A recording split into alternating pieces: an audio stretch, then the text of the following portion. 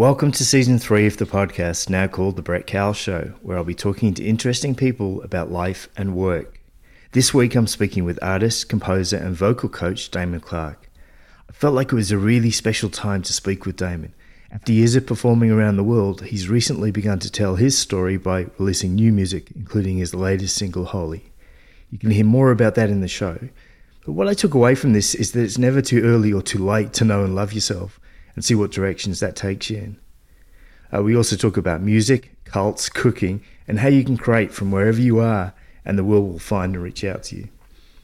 I want to say a personal thanks to you, the audience, who've listened over the past 5 years. We go out to something like 50 countries, and this week I want to give a shout out to Frankfurt in Germany. Hello, Frankfurt, for being one of the top listening locations. Get in touch with us at podcast@totallifecomplete.com. Let me know what you like or don't like about the show and who you'd like to hear more of. All the best.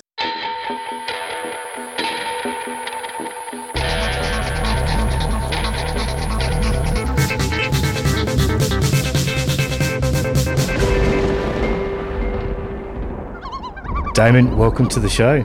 Thank you. I'm glad to be here. Thanks for making time to do this. It's I know you're a busy guy, jet setting around Mexico. We'll talk about that and other places. And welcome to the audience here watching in. So the first question I normally have on the show, and we're talking about parties, is how do you introduce yourself at a party to someone you don't know? I usually say something awful, so that's probably how I introduce myself, and then they're either interested in who I am and ask my name, or they run away, which has literally happened. Well, they're probably quite good responses depending on the party anyway. That sounds great.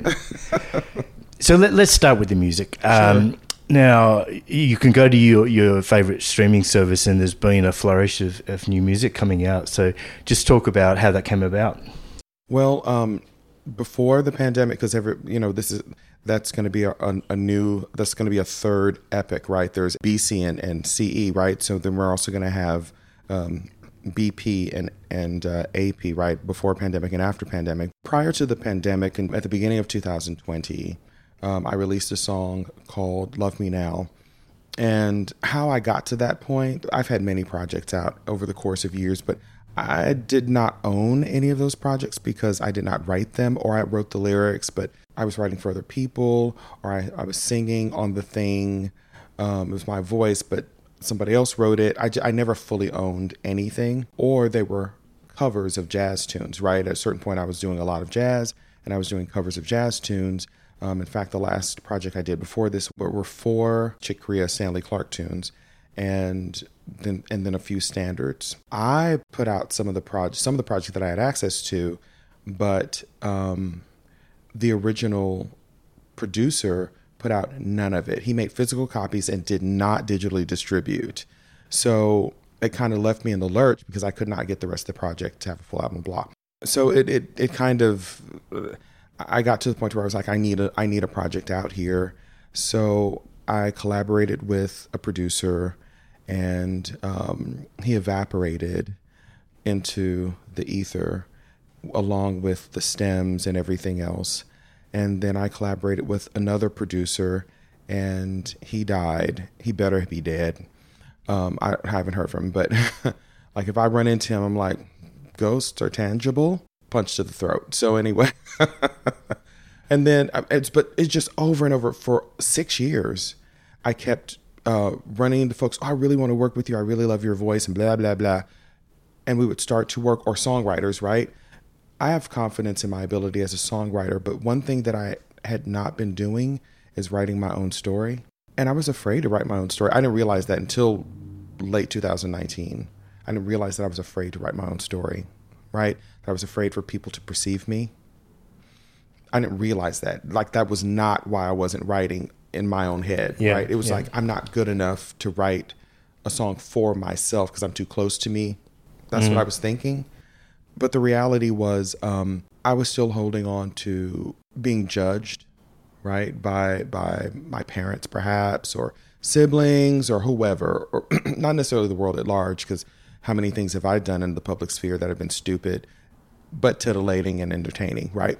Well, that's the important part. Right, exactly. So the long and the short, I know I've gone long, but the long and the short is, at a certain point, I basically was like, I'm being held back by the fact that I'm desiring to collaborate. I really wanted to collaborate with other artists, writers or producers or whatever, and I was being failed. And when I get into a project, I want to see it to completion, and I want to see it to completion on a timeline, because I've spent some time in the corporate world, but even before that, I've always been very organized, like very organized. And I've found that musicians, I've always known this, outside of the classical world, musicians are not particularly organized. They don't really do paperwork. They don't really, like, the minority of them do, right? And then people get in their feelings, and then I can't do this anymore because I feel a certain kind of way. It doesn't matter how I feel about a thing, I'm going to complete it, right?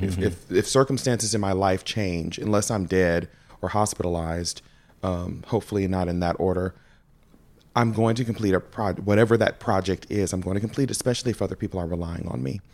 And I found that had not been true for the majority of the artists that I was working with. So I was forced to write my own project. And I thought, okay, I can do this. I've written many songs. And then a few things happened. I started writing a song, right? And I didn't like the song because it felt like somebody else needed to be singing it, because I had not written for me. And I had to do some soul searching. I won't call it soul searching. I had to be honest, right? Soul searching's different. You don't know what the problem is. I knew what the problem was, and I had to be honest with myself about the fact that I did not want to be seen, right? You can hide, when it's not your words, you can hide behind that. The audience doesn't know you're hiding behind it, but you know you're hiding behind it. You know, this person is telling your story, or telling a story that is similar, adjacent to your experience, but it's not exactly your story. And I had talked in front of massive crowds about various things that had happened to me in my childhood, teenage years, and 20s and 30s, very traumatic things, right? That people don't don't willingly talk about, but because I'm involved in healing spaces and things like that. But yet I wouldn't put it in a song. Isn't that weird? So I made the determination that if I can stand in front of a group of grown men and talk about my experience with childhood abuse that they had also experienced, some of which whom had also experienced, that's why they were there. Why am I not being honest and writing a song that's truly my experience? So the first song I actually wrote was Love Me Now. And it was about my very first relationship, where I ended up in an abusive relationship, and I didn't veil anything. And also about how it was my parents who taught me how to be in an abusive relationship, and how I judged them, right? Just to end up like them. And one of my parents recognized that it was kind of like, I get it. And the other parent was like, I'm offended that you know, and I was like, and I had to explain it to that parent, and that parent went, "Oh, you're saying that you were stupid. Good." So, and you know, so that's how that first song came about. And once I got over that hump, I wrote my first song was about like my parents' failed relationship and how I judged them and ended up in a relationship that was really, really bad too. I can write about anything, you know. Because who can judge you harder, or who can you feel more protective of than your own parents, right? So that was out in the ether, and that's kind of catapulted into song after song. So has this been cathartic? It sounds like it might have. It has been. Yeah, it's been cathartic. And also it's caused me to, even though you do therapy, there's something about, and even therapists will sometimes have you write about your experiences depending on the type of the type of therapy approach that they take with you, which I've done that. I've journaled about my day and brought those journals to the therapist, but there's something that takes it a little bit further when you turn it into a piece of art, when you memorialize it, not just in words, but in your own voice, and then in a melodic way, right? So it's been cathartic is yes, but also informative I'm more informed about those situations, even than when I was in therapy and processing them, right? And even when I gained some perspective because of distance. It's crazy. So how's the response been? Because you've had an audience for a while. You've got a lot of followers. How's the response been from them? People were ready. So my audience has been asking for a project for 6 years. Well, prior to, the releases, about a little less than 6 years, right? They're like, where is my project? I love this stuff you have out, but where's your stuff? So everything from prior to this new epoch have been pulled off of all streaming platforms, and only my new music is there because it's very different from what I was doing before, right? And the audience reception has been amazing.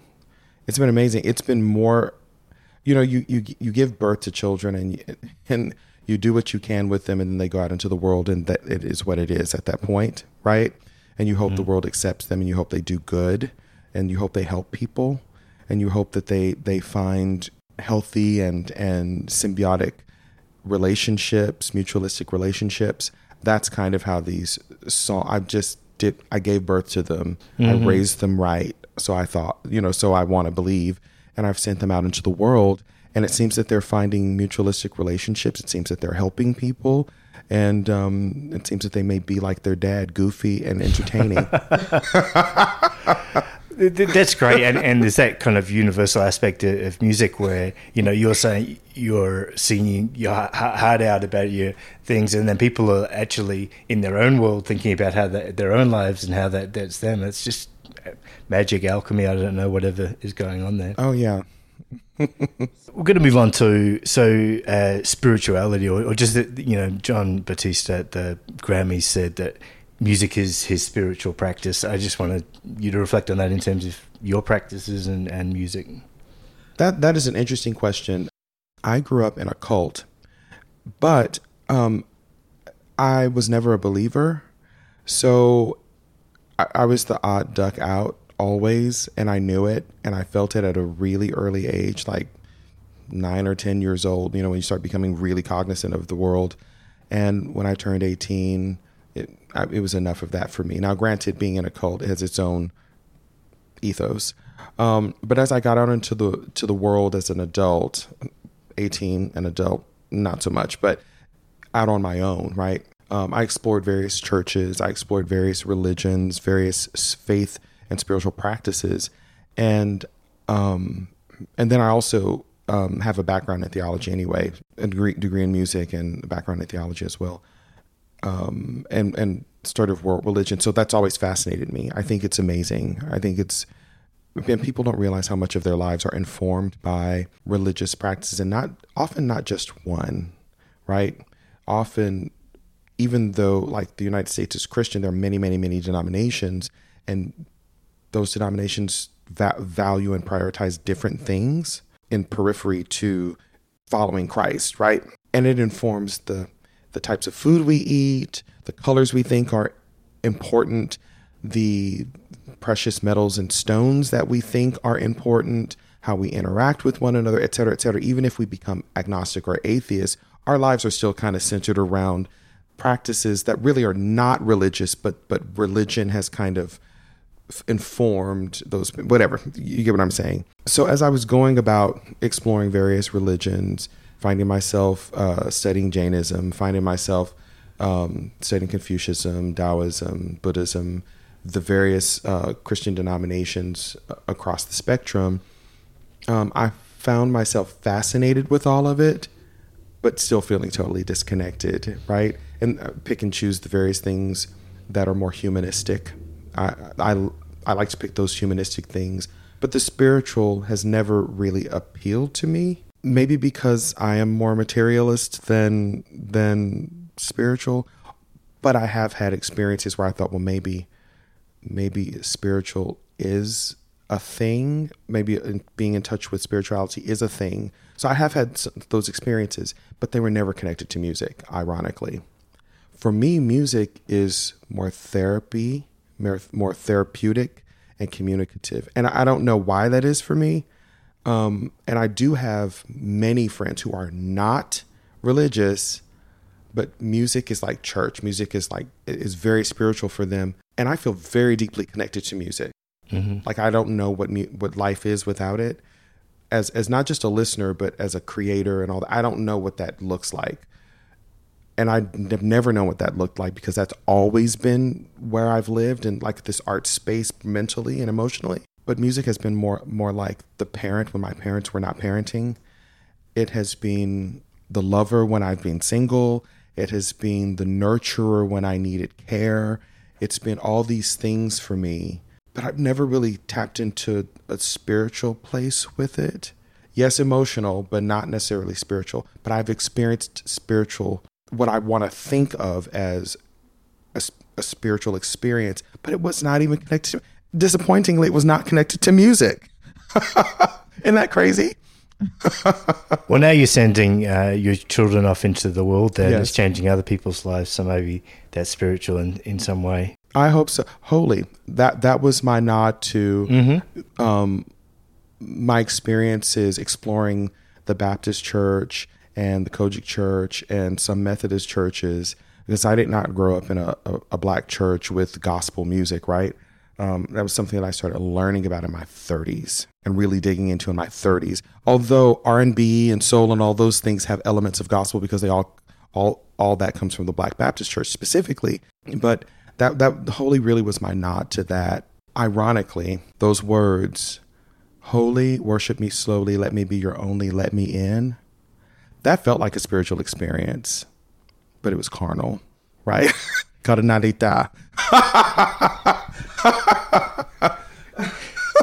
I'm thinking about Madonna, I think, in the 80s now, for some reason. I don't know why. Okay. Let's talk about coaching. Let's talk about the other side of music with coaching. I mean, can you teach somebody to sing? Absolutely. Anybody can learn to sing. Not having the muscle memory of tone, that's not a problem that's insurmountable, right? That's absolutely not an insurmountable problem. And when the majority of people that I have met that say, oh, well, I can't sing, it's because they don't have tone memory, because they sing off key, off pitch, right? They can't match tones.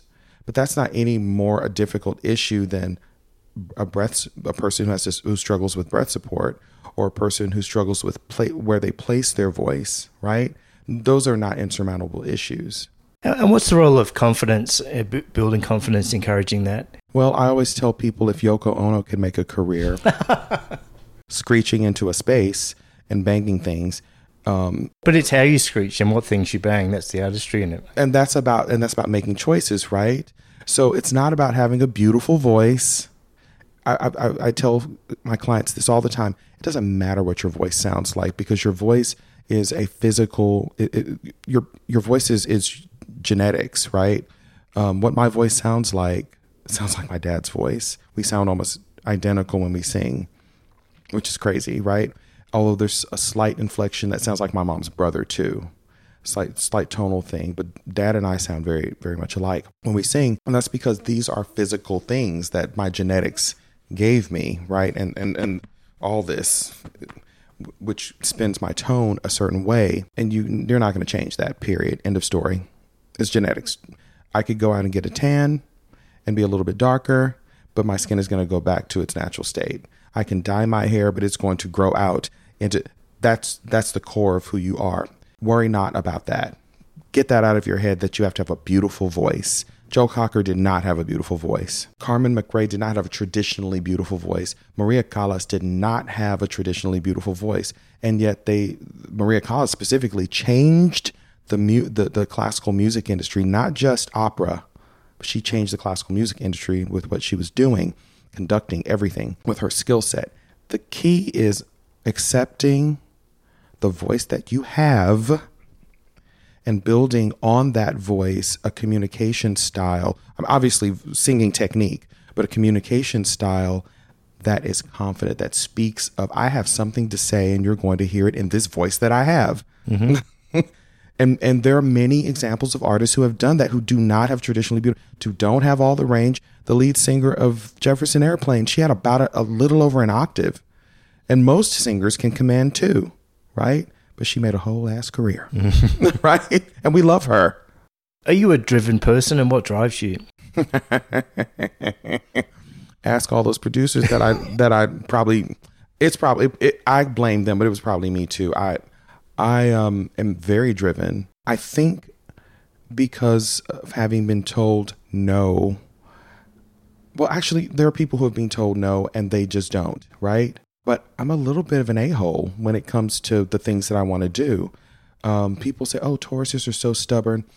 Not so. I'm not stubborn, except when it comes to things that I really care about that I want to do. And if somebody tells me no, I look at no as a temporary setback, right? No doesn't ever really mean no. But then again, when I was growing up, my mom would say no to everything, and no meant no, but no also meant let me think about it. So that may have been part of my formation. I'm extremely driven. If I want to do something, you can rest assured it will get done. Where does that come from? And I think you've alluded to, growing up, et cetera. Is that where it's from? Or? The being told you can't, growing up in that cult, right? I was being told you can't do this, you can't do that, those sorts of things, and having a feeling highly unfulfilled as a kid, but then sometimes being allowed to do some of these things, right? So I was in musicals. I was doing some music things here and there. And at a certain point, I had to make a decision.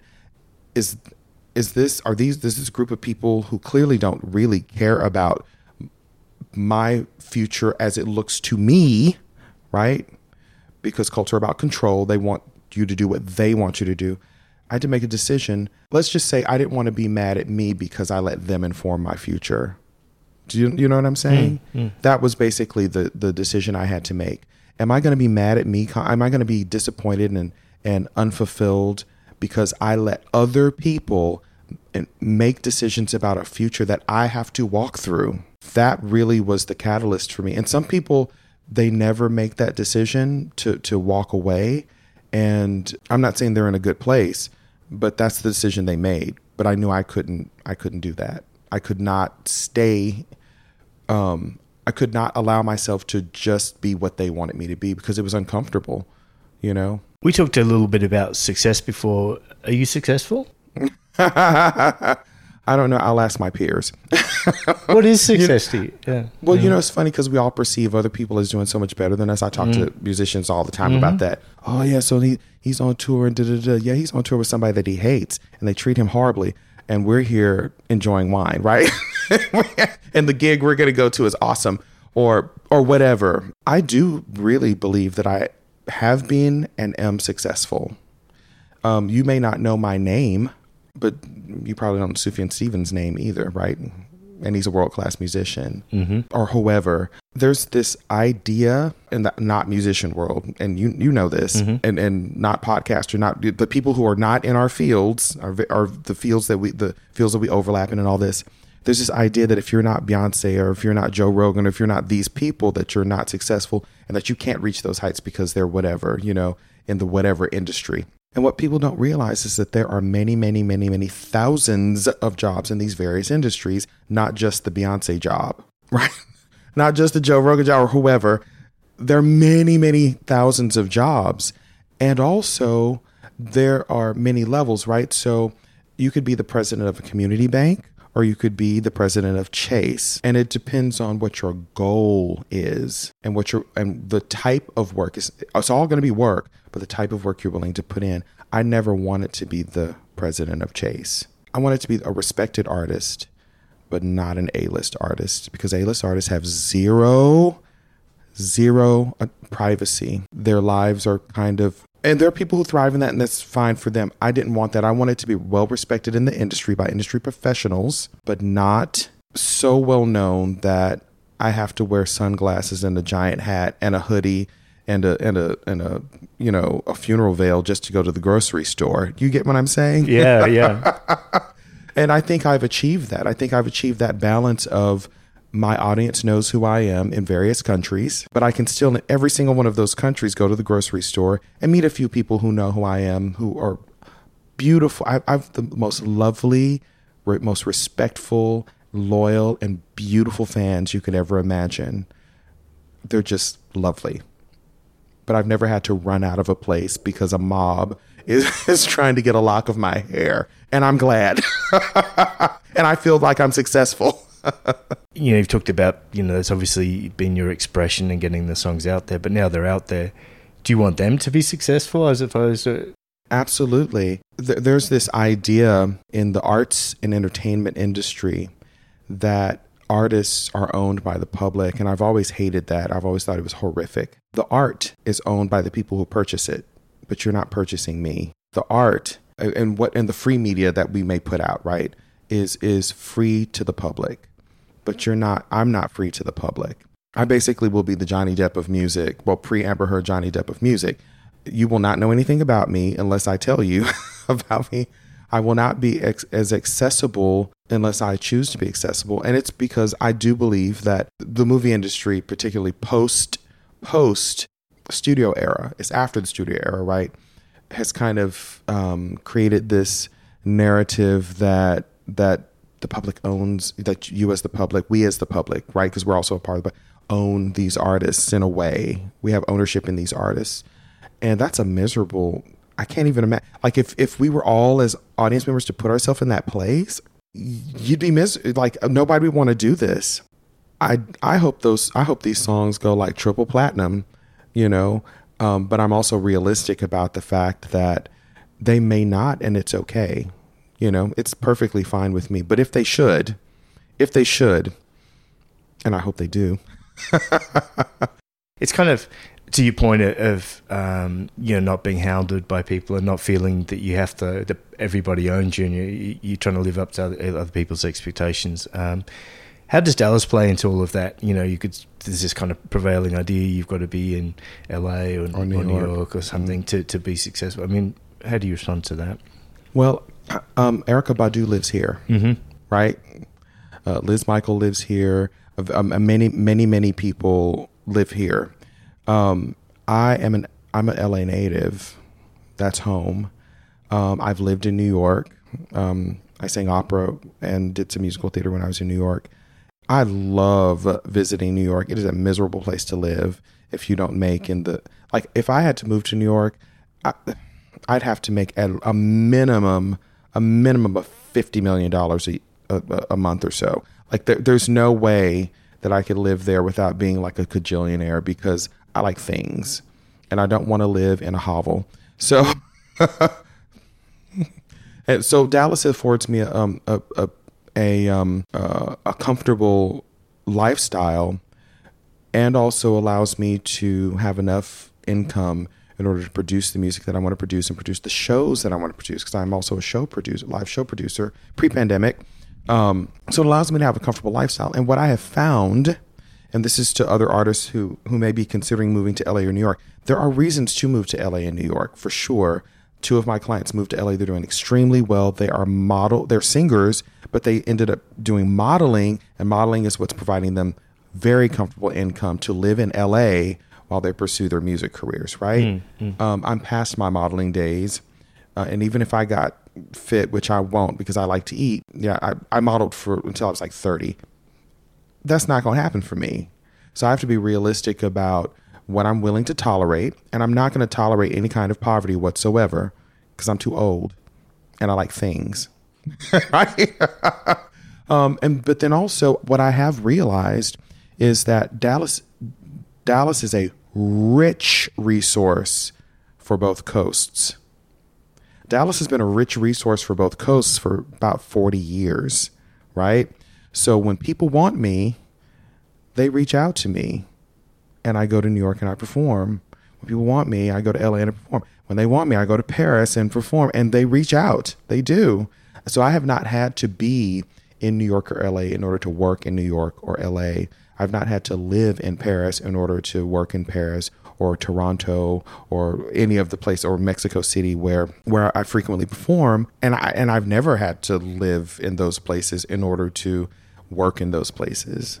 I was in Colorado first time I ever performed, in Montreal and in Toronto. How is the creative community in Dallas? Oh, it's diverse. I was talking to an artist from Austin yesterday, and not to poo-poo on Austin, but Austin for me is a little one note. It basically centers around Americana and a little bit of roots music here and there, but I don't find that there are many genre offerings, right? It has a small opera company, which is fabulous, and some other things going on. I think they have like one blues artist who used to live here, but there's so much diversity here. Now, there is the idea that you could go to Austin, and because you're the unique person, that you'll get more work, but the venues cater to and are centered around a specific niche of genres. So I love being in Dallas. I had the choice of Dallas or Houston when I was moving here. And the reason I moved here from Colorado was because my sister was ill, and we thought we were going to lose her. And she's still with us. She uses her health to control us, to control our movements in the world. At least we tease her and say that. And she goes, mm-hmm. There is neo soul here. There is jazz. There is progressive rock. There's punk. There's all kinds of Americana. There's blues. And there are venues, not one venue, but venues with an S to support all of it. And then a lot of the venues here support many types of music, right? There's an opera company here. There are a couple of 3 concert opera companies here. If you're into that, there are many chamber groups here. There's the Dallas Symphony Orchestra. There are a ton of orchestras, professional orchestras around DFW. There are many choirs that you can get involved in. It's just there's a plethora of musical offerings and places to work here in DFW, or just to consume music and all kinds of music. So this was the better choice for me. And then the theater scene here is like crazy. There's so many theaters here if you're into acting and musical or whatever. So for me, as I was doing my research coming here, this was the better choice than Houston. Houston's a bigger city, but it actually has fewer offerings. And I really do love the art that is happening in this city. It's so diverse. It's so diverse. Multiple mariachi bands, several Tejano bands, several norteño bands. Like I can't think of a thing that is not here. I can't. And multiple offerings of each of those things, not just the one little venue or one little niche. Okay, I'm done with that. I feel like sometimes this is the show's kind of become a tourist thing for Dallas. Because I just moved here and be interested in things, and it surprises me because on one level you might think, it's not necessarily all in your face all the time, but then once you get below the surface, there are all of these things around. Once you've managed to meet a couple of people and navigate through there, and I think there's no expectation probably in creativity about the way that you should do things that there might be maybe even in business here about the way that you should do things. I think that's my personal reflection anyway. I think the business side's probably a little bit conservative and whatever, but the people are just doing new stuff here and no one's telling you what to do. No, it's true. So. This was also a city where I could produce shows for fairly and rent venues. Whereas in New York, I mean, some of the smaller venues are thousands of dollars, where there I'll spend like $200, $300, $500 and get into a really nice, well-equipped venue to produce my own shows. So that's really important to me when you're trying to create an ethos around your art, right? That you have the autonomy, and then you don't have to spend so much money on trying to create the buzz and the ethos, and experiment as either new artists or artists that are changing into a different genre, whatever. It's really important that the community supports that, rather than the community going, well, where's your 10 grand in order to do this thing, right? I found consistently that high quality venues are not that expensive here. They're not out of the budget of individual artists or even artist collectives, or et cetera, et cetera. This is the place where you can do a lot, and the hosts will look at you and go, oh, you're doing interesting work. Come to us. Are you happy? I'm very happy. I remember not being happy many millennia ago, and not believing that I could be, not believing that that was a thing, because it had been like 12 years, right, of misery, and 2 years of therapy changed that. And I advocate for therapy often and as much as you need. Just like, when your throat hurts and you go to the doctor, go get it checked out because it could be something more serious. I'm very, very happy, And I was just talking to a friend of mine about happiness and how it appears in the Western world versus other parts of the world. And I think I'm more on we associate happy with elation or strong emotion as opposed to contentment. And in other parts of the world, they associate happiness with contentment. Mm-hmm. So that's where I am. And I'm consistently content. And then there are the moments like this where I get to be elated, right? Getting to see you again and connect with you after so long. Right. That's cool. Well, thank you for saying that. And that's mutual, mate.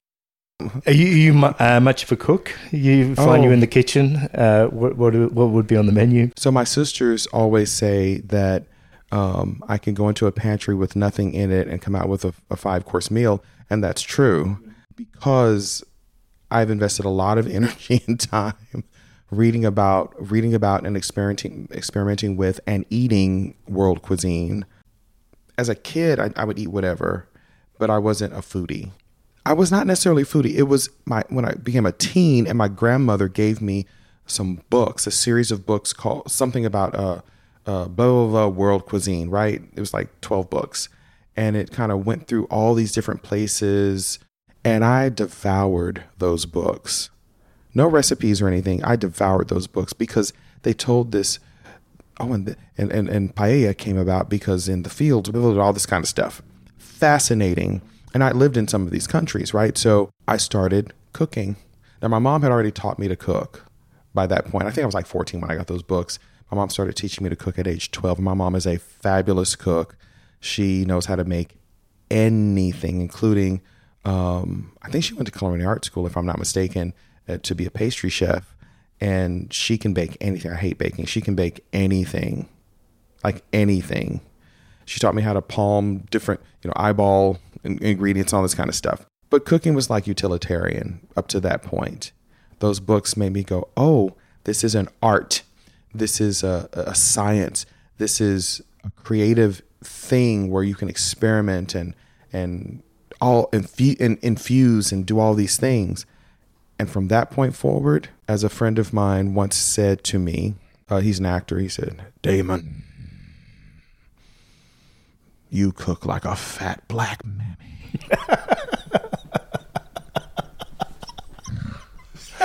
That's a great compliment, I think. It was a great, and I was like, oh. Okay, well, to close off, what do you want people to do immediately after listening to this? Oh, goodness. I want them to go listen to my music and also go to my Instagram and laugh about some stuff because, I like to make people laugh. I like to feed people.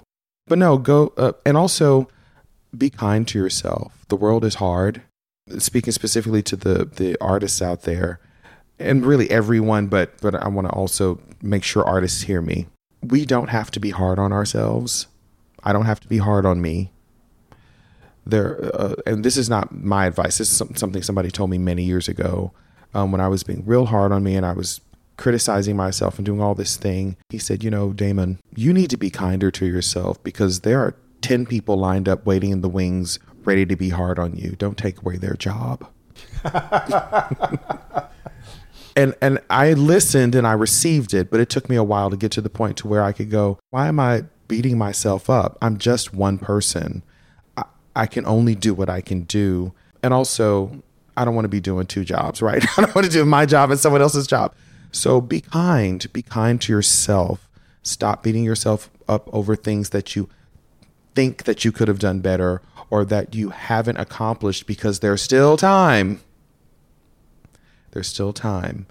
And you will shorten your time on this earth if you beat yourself up, if you create problems that are not there. So that's the thing that I want people to know. Damon, thanks so much. It's my pleasure. Thank you.